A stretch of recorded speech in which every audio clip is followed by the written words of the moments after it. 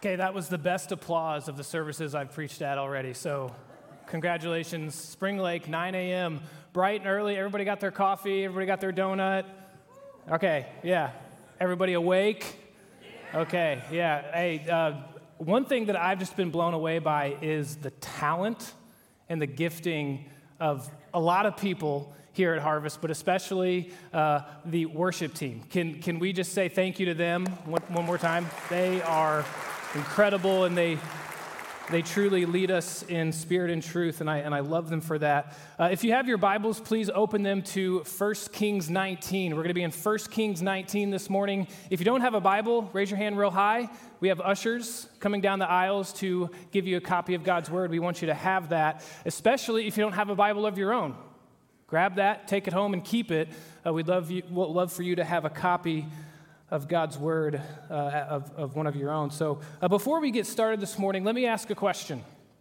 Who here has ever dealt with or experienced unmet expectations? The shy ones aren't raising their hand, but yeah, everybody, right? Here's an example. I expected, when I woke up this morning to walk outside to my car, I expected it to be a little crisp. It's October, it's fall, right? What I did not expect was frost on the windshield. Guys, it's October. It's not supposed to be frosting yet. I'm from Oklahoma. I don't love winter. You're going to have to not judge me and give me grace with that. But frost, come on, what is going on? But here's the thing, and this is sort of a serious word here, serious moment here. One of the realities that we as believers need to get used to is that our lives will be filled with unmet expectations. Filled with them. Sometimes unmet expectations can cause a lot of stress, maybe fear, anxiety, doubt, and sometimes, if we're honest, despair. We're going to see this in the life of Elijah this morning, but I can attest to this in my own life.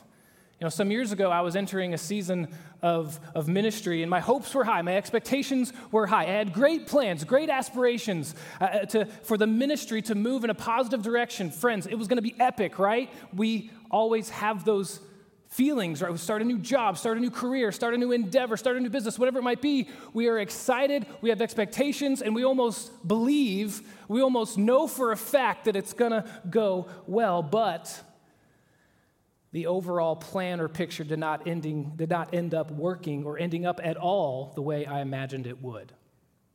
You know, things went wrong. And to be honest, a lot of it was really hard. And it ended up bringing me to a place of uncertainty and doubt. And I was even at a place of questioning God, questioning my calling, questioning my gifting. And for months, some of you may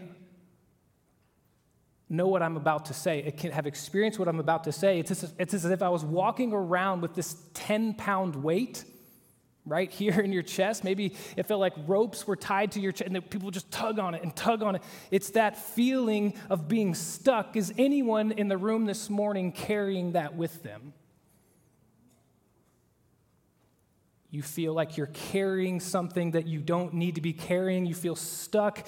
And I've been there, as countless others, even in this room, have. What happened?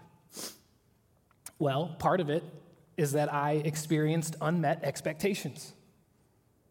Plans that went sideways. I became exhausted. I began to feel isolated, and I pretty much reached the end of myself. I reached the end of my rope. I was ready to throw the towel in because as far as I knew, I was essentially out of options. Can anyone relate? Maybe it's something going on at work. Maybe it's something going on in your family, in a relationship, in your parenting, or in a wayward child. Whatever it might be, it is within. And from that moment, that place in God's restoring grace that He wants to restore, refresh, and reinvigorate us to stand up and to press on. Because here's the reality. Here's the reality of the Christian life, of walking with Jesus. At some point, as we're following him, at some point in our path of obedience, we will come to the end of ourselves. We will.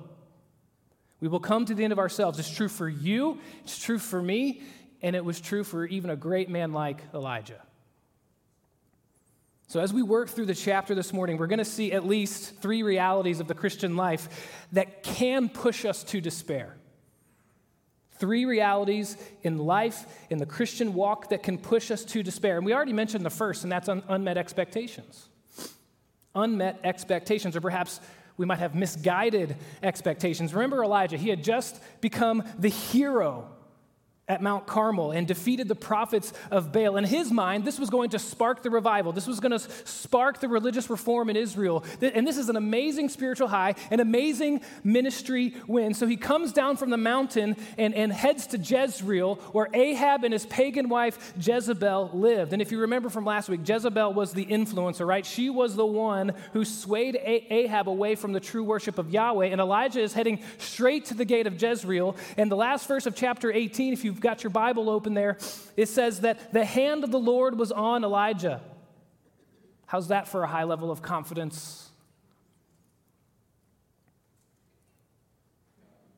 He's expecting Ahab's repentance. He's expecting Ahab to rebuke his wife and to order the removal of all the pagan idolatry, all the pagan practices. He's expecting all of these things. I mean, this is what has to happen, right? This is what has to happen. God's victory over the prophets of Baal was undeniable. How else could Ahab respond? But it doesn't go as Elijah expects, does it? In verse 1, Ahab reports to Jezebel what happened on Carmel, how Elijah killed all the prophets of Baal. But not only does Ahab, in his rebellion, or perhaps at best his passivity, fail to repent and put an end to the idolatry, he unleashes the fury of his wife on Elijah. In verse 2 we read, "Then Jezebel sent a messenger to Elijah saying, 'So may the gods do to me and more also if I do not make your life as the life of one of them by this time tomorrow.'" In other words, I'm going to do to you what you've done to my prophets. It was Elijah's expectation that this was a great victory, but he receives word from Jezebel that she intends to kill him, and Ahab's just all for it. Ahab won't stop her. All of his efforts to reform, all of his plans to make Israel healthy and faithful again, when all seemed to be going so well, it all came crashing down. And now there's a hit out on his own life, and these unmet expectations begin a spiral downward into his despair, a spiral that continues in verse 3. Elijah becomes afraid, and he flees the danger of Jezebel to Judah and Beersheba. And so there's this next reality, the second reality that can push us to despair, is that we will have moments of fear. Anybody struggling with fearful thoughts this morning? We will have fear. Call it fear, uncertainty, trepidation, confusion, turmoil, anxiety, whatever we might call it or whatever we might be experiencing. A lot of times those moments are caused when our presumed plans, our assumed expectations are not met. And I'm thinking back in my own life. I just shared a minute ago. I have to admit that the most times when I am fearful or anxious, it's because things didn't go the way I planned. When my false sense of control is revealed as just that, false.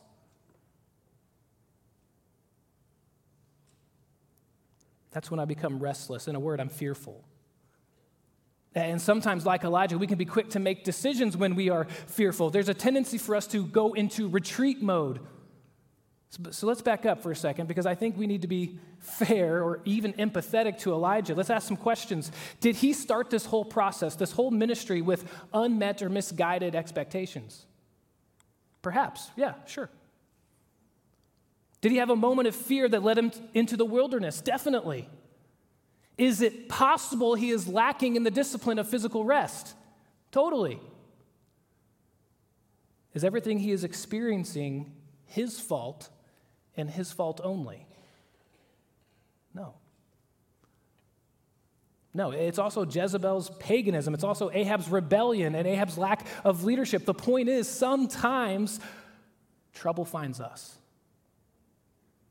Trouble finds us at times, and it finds us whether the cause is our sin or not. Remember John 16, when our Lord says, "In this world you will have trouble. You'll have it. It's like he's promising it. Friends, if we are faithfully and we are continually walking with Jesus, if we are aligning our lives to God and to his word, we need to expect trouble. We need to expect tribulation. It is bound to find us as it found Elijah. So let's read on in verses 4 and 5. But he himself, Elijah, went a day's journey into the wilderness and came down and sat down under a broom tree. And he asked that he might die, saying, "It is enough. Now, O Lord, take away my life, for I am no better than my fathers." And he laid down and slept under a broom tree. Now notice this. Notice before he ventures even further into the wilderness, he tells his servant, "Hey, I don't need you anymore. I don't need you." See, a prophet at the time, he would always have like an assistant or a servant. We call it an intern. So Elijah's like, "Hey, ministry's over. We've done all we can do. I don't need you anymore. Good luck." And he sends him into the wilderness, where he sends himself. He leaves his servant and sends himself further into the wilderness. It's like he's saying, there's nothing left for us to do. I'm at the end of my rope. All my plans and hopes for what this mission, for what my life was supposed to be, all of it has failed. There's no point in any of it. Lord, let me die.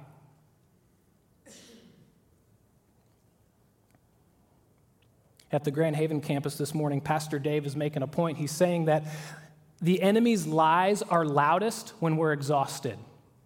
But equally true is the same idea. The enemy's lies are loudest when we're isolated. When we're isolated. Anybody ever have the experience of waking up in the middle of the night,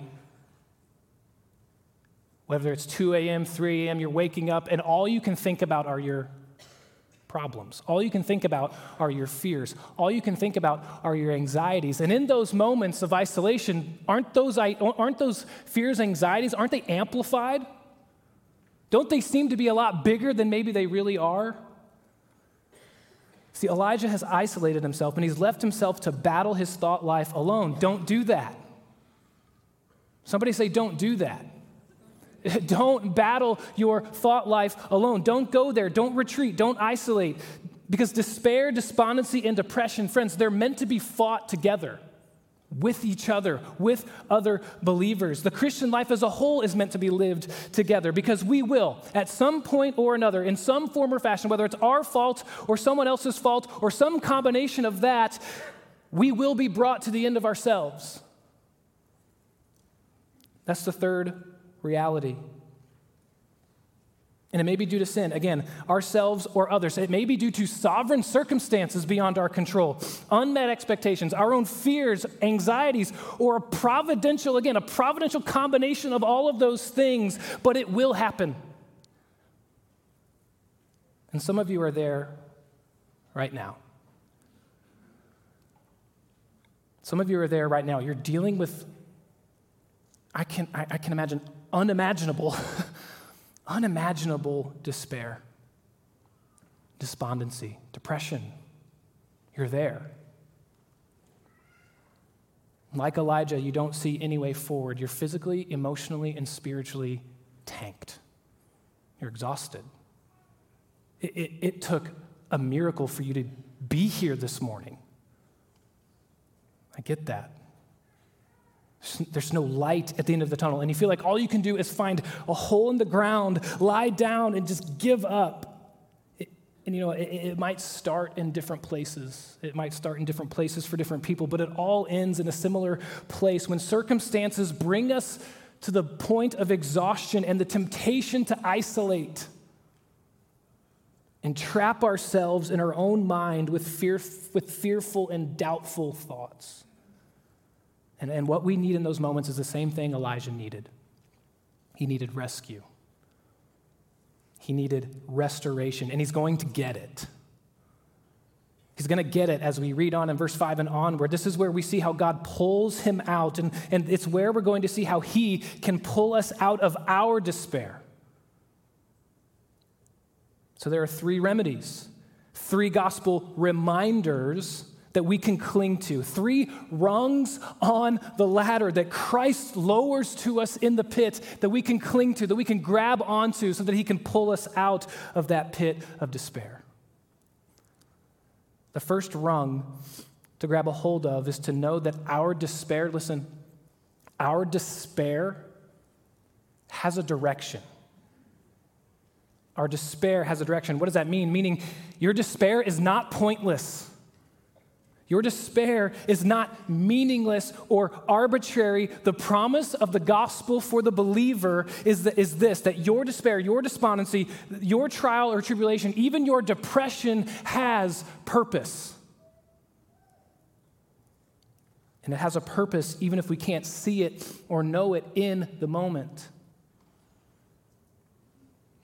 But it is nevertheless in the moment, in that moment, perhaps for you in this moment right now, that we need to grab onto this truth, that we need to grab onto this gospel remedy. And take Elijah for an example. He had no clue what God was doing. He thought God was done. He thought it was over. He had no clue what God was doing. He was totally at a loss. But even in the midst of his despair, notice what God does, or what does God not do right at the beginning? He doesn't give him an answer. He doesn't give him the answers right away. Maybe because that information in Elijah's heart and Elijah's mind would not have even been helpful at the time. It's like, I'm not ready to give this next task to you. I'm not ready to give this wisdom. I'm not ready to impart this information to you yet, Elijah, because in your current state, you just don't have what it takes to receive it.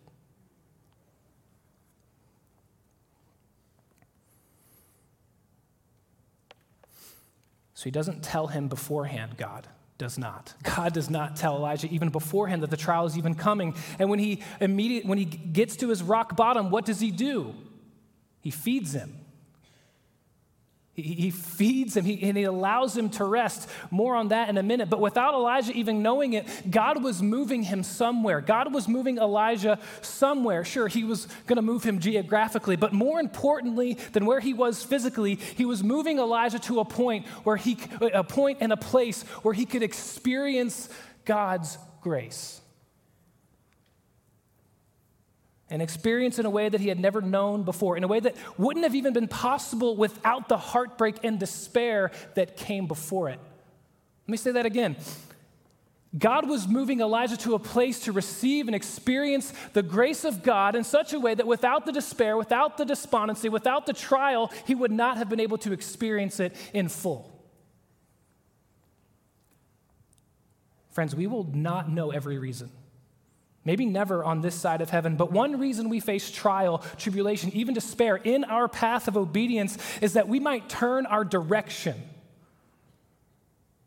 that we might turn our hearts to the Lord. And there's even more to this. There's no doubt present sanctifying directions for our despair in our lives and our path of obedience, but there's also future purposes for it too. Meaning what? It's what Paul says in 2 Corinthians 4. He says, this light, momentary affliction is preparing. It is doing something. It is preparing for us an eternal weight of glory beyond all comparison. In other words, being brought to the end of ourselves does something. It is doing something in your life right now. It is working, it is building, and it is pointing us to a gift of glory that we will experience in eternity. Somebody say amen. Maybe we can't see it. Most of the time, that's the case. Elijah couldn't know all of what God was doing, and neither can we. I heard a pastor once say that God may be doing 1,000 things in your life, and you might be aware of 3 of them. But here's what we can know. On the authority of God's word, it isn't pointless and it isn't meaningless.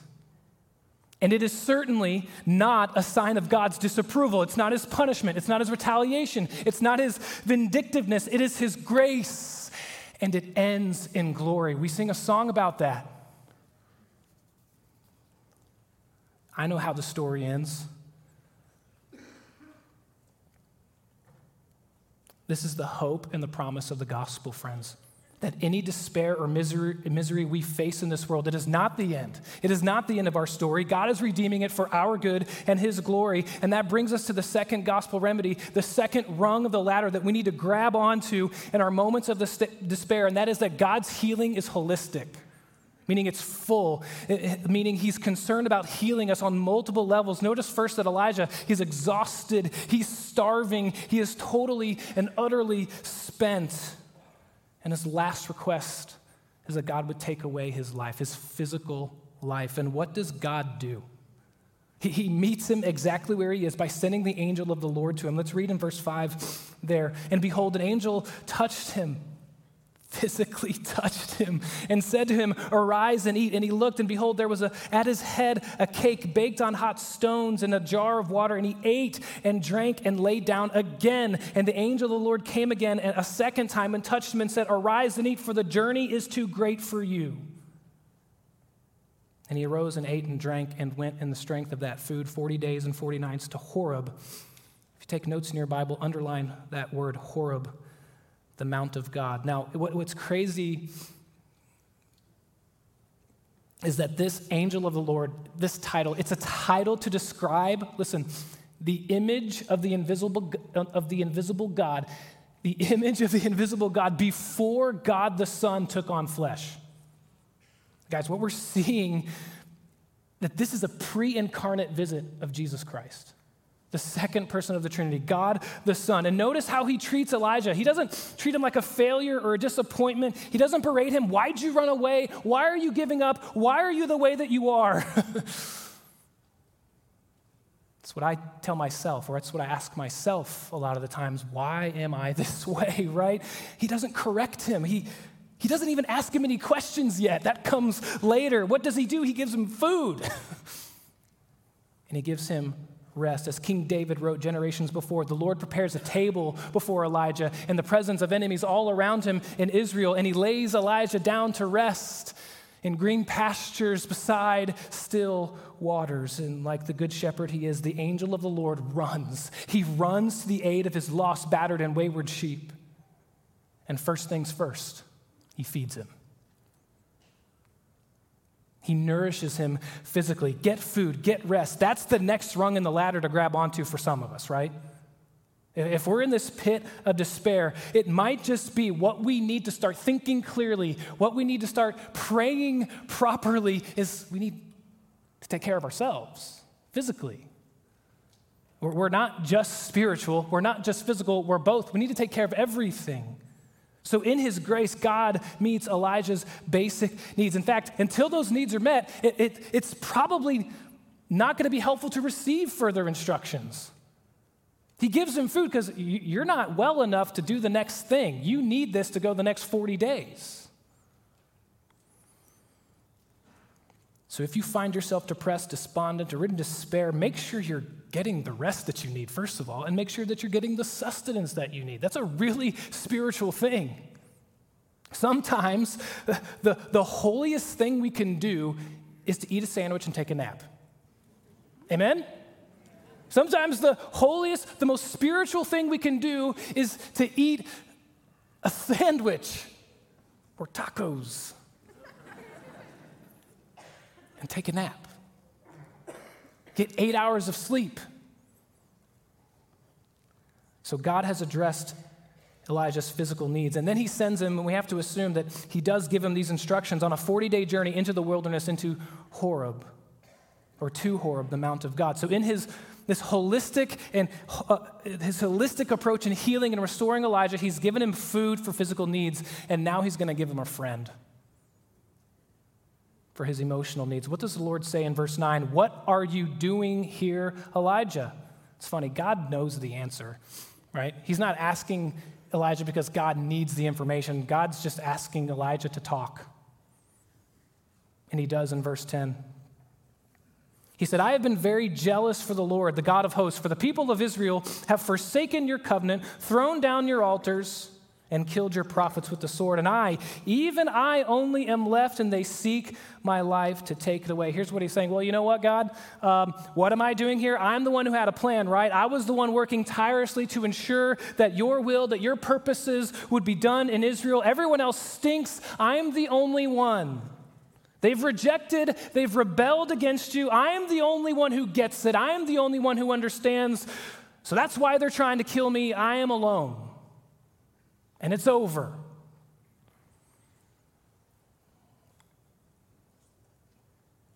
That's it, Elijah. Tell me how you feel. Great. And notice the patience of God in this. After Elijah answers the first time, God demonstrates this crazy, miraculous phenomena with the earth, wind, and fire. And God asks him the same question again in verse 13. Elijah repeats the exact same answer. It's word for word. And even then, God doesn't correct him. God doesn't rebuke him. He knows that we, like Elijah, oftentimes just need to simply talk to Jesus. We simply need to talk to our Lord because he wants our honesty. He wants our honesty. He's looking for authentic prayers, not perfect ones.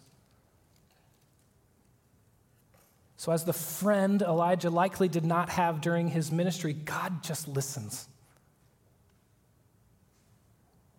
He gives him emotional support. He gives Elijah a friend. He lets him talk. He receives the airing out of his frustration with grace and understanding. He encourages Elijah on that emotional level. Church, we need that kind of support when walking through despair. We need prayer. We need community. We need prayer in community. We need the help of others to talk with and talk through what we are carrying, what is tugging on us. That's the healing we need on the emotional level. And it's one of the ways God met Elijah exactly where he was with exactly what he needed. So God has given Elijah what? Food. He's given him a friend. Now he's going to give him faith in his holistic approach here. He is going to restore and heal him now spiritually. And sometimes the best way to do that, the best way to restore and build up our faith, that next rung of the ladder that we need to grab onto, it is to remind us of where it all began.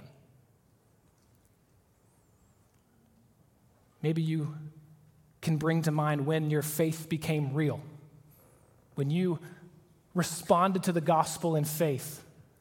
That's certainly where it started for you in your life, but that's not where it started in history, right? For Elijah and for Israel, it began on that very mountain that God sent him to, Horeb. I told you to underline it because there's a different name for Mount Horeb. It's Mount Sinai.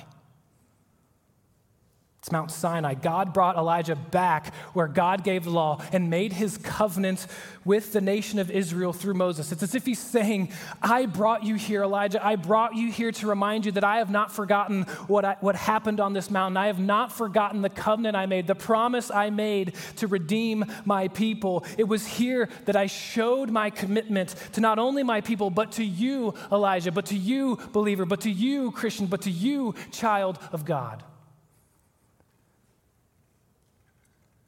He has not forgotten you. He will not leave you where you are. He sees you. He knows you. He's a high priest who sympathizes with you. And through his word, his spirit, and through his people, he runs to comfort you. And then we come to this wild demonstration starting in verse 11. And he said, Elijah, go out and stand on the mount before the Lord. And behold, the Lord passed by, and a great and strong wind tore the mountains and broke in pieces the rocks before the Lord. But the Lord was not in the wind. And after the wind, an earthquake. But the Lord was not in the earthquake. And after the earthquake, a fire. But the Lord was not in the fire. And after the fire, the sound of a low whisper. And when Elijah heard it, he wrapped his face in his cloak and went out and stood at the entrance of the cave. And behold, there came a voice to him and said, again, what are you doing here, Elijah? What's going on here? Well, first of all, just as God brought Elijah back to Sinai to reiterate his goodness and his faithfulness, he's actually reiterating something that happened to Moses back in Exodus 33. And he's foreshadowing for Elijah, and especially for us, the gospel. When God's glory passed by Moses, Moses was, what? He was protected by the rock. And we don't know for sure, but could it be that Elijah went back to that very same spot on the mountain, the very same rock or cleft or cave, because he experienced something similar to Moses? We see wind, earth, and fire smash against the rocks, but God is not in the wind. God is not in the earth. God is not in the fire. Where is God? He's in the soft, low whisper. Where is he? God is in his word. And so just as the rock absorbs the wrath of God so that Elijah can have a relationship with him, it is Christ who absorbs the wrath of God on the cross so that we might have a relationship with him through his word. In a world full of despair, in a world full of depression, every sin, every sorrow of man was placed upon the Son of Man so that his people might know and remember him. And so when you find yourself there, if you're there right now, remember. Remember what God has done in his commitment to you, what he has done to bring you out of your despair and into the joy of his kingdom. Grab the ladder.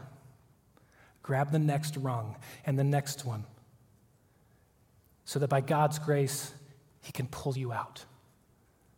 He can pull you up.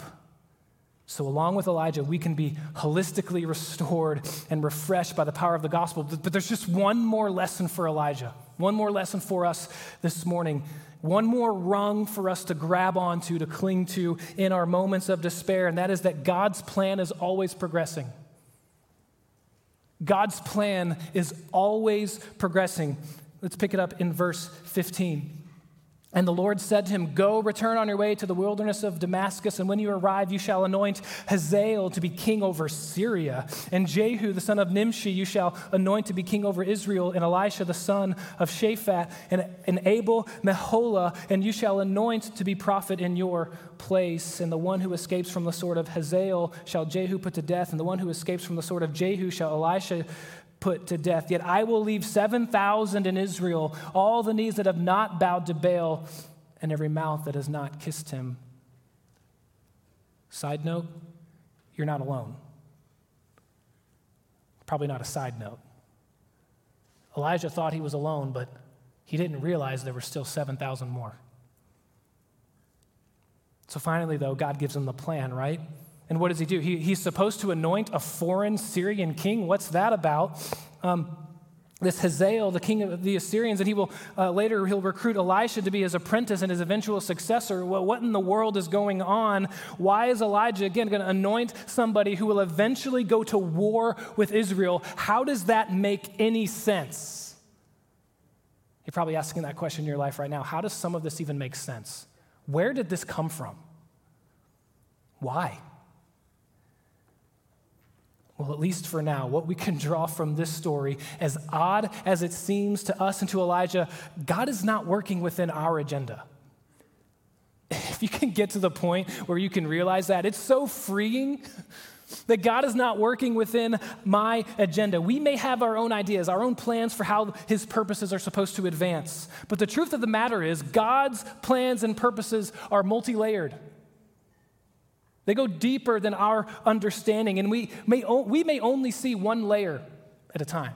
It's Isaiah 55, right? Isaiah 55, verse 8 and 9. "For my thoughts," God says, "are not your thoughts, neither are your ways my ways, says the Lord. For as the heavens are higher than the earth, so are my ways higher than your ways, and my thoughts than your thoughts." In other words, I may not be working exactly the way you think I should be,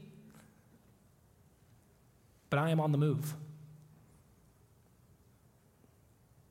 I am working and orchestrating all human events. I am always progressing my purposes. Even if you can't see or understand, even if ungodly kings or candidates come into power, you can know that I am working. Even if loved ones walk away, I am working. Even if a child is lost, I'm working. Even in the diagnosis, I am working. Even in the mental illness, I am working. Even when my finances tank, I am working. I am working all things together for the good of those who love me and who are called according to my purposes. You can trust me, he says. Friends, it may be that what you're walking through now, your current season of struggle and despair, what it might be is merely, simply, but gloriously the seeds of the fruit that you will get to enjoy years from now. So my question is, are we okay with that? Do we accept that assignment?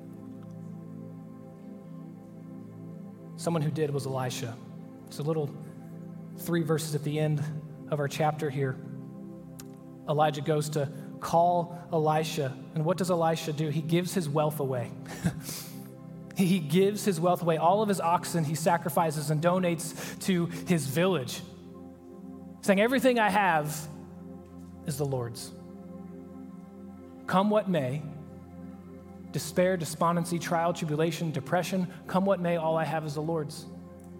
He gives everything away. It's a burn the ships moment. There's no going back. Everything I have is yours. So what this text bears upon us this morning, what this text bears upon us is the question of, are we willing to do the same? Are we willing to see our despair as a means to serve and to glorify God? Are we going to find a way to worship him in it, to give him the glory through it, knowing that in the end it is for my good, really, and for his glory? And that brings us to the big challenge this chapter leaves us with. This is the thing that we want to take away this morning, is that when you reach your end, as it inevitably will happen, when you reach your end, remember where you started. Remember where you started. When we reach our end and ask ourselves, what am I doing here? Why am I here? What is going on? The question can turn to faith if we ask, what might God be doing here? What am I doing here? The question of doubt. The question of faith is, what might God be doing with me? This is not my end. This is not my end because I have seen the cross. Yes, the cross where I first saw the light, and the burden of my heart rolled away. This is the gospel. The good news that not only redeems sinners for eternity, but has the power to pull the weary believer out of despair. It has the power to lift us, to turn our mourning to dancing, to turn our bones into an army. So when you're in that moment of despair, look to, grab onto, cling to the cross. Look to the beauty and goodness of Jesus and receive the words he offers you. Come to me, all who are weary and burdened, and I will give you rest. Let's pray. Father, we thank you in the mighty name of Jesus that you not only know that we're here in our moments of despair, but through your word, through your spirit, because of the cross, your son runs to us. Your son runs to meet all of our needs. You provide for us physically. You minister to us emotionally, and you build us spiritually through the ministry of your word. Lord, I pray for the despairing. I pray for the depressed in this room this morning. God, may you move mightily in their hearts. May you show them the cross and the hope we have there. It's in the mighty name of Jesus we pray. Amen.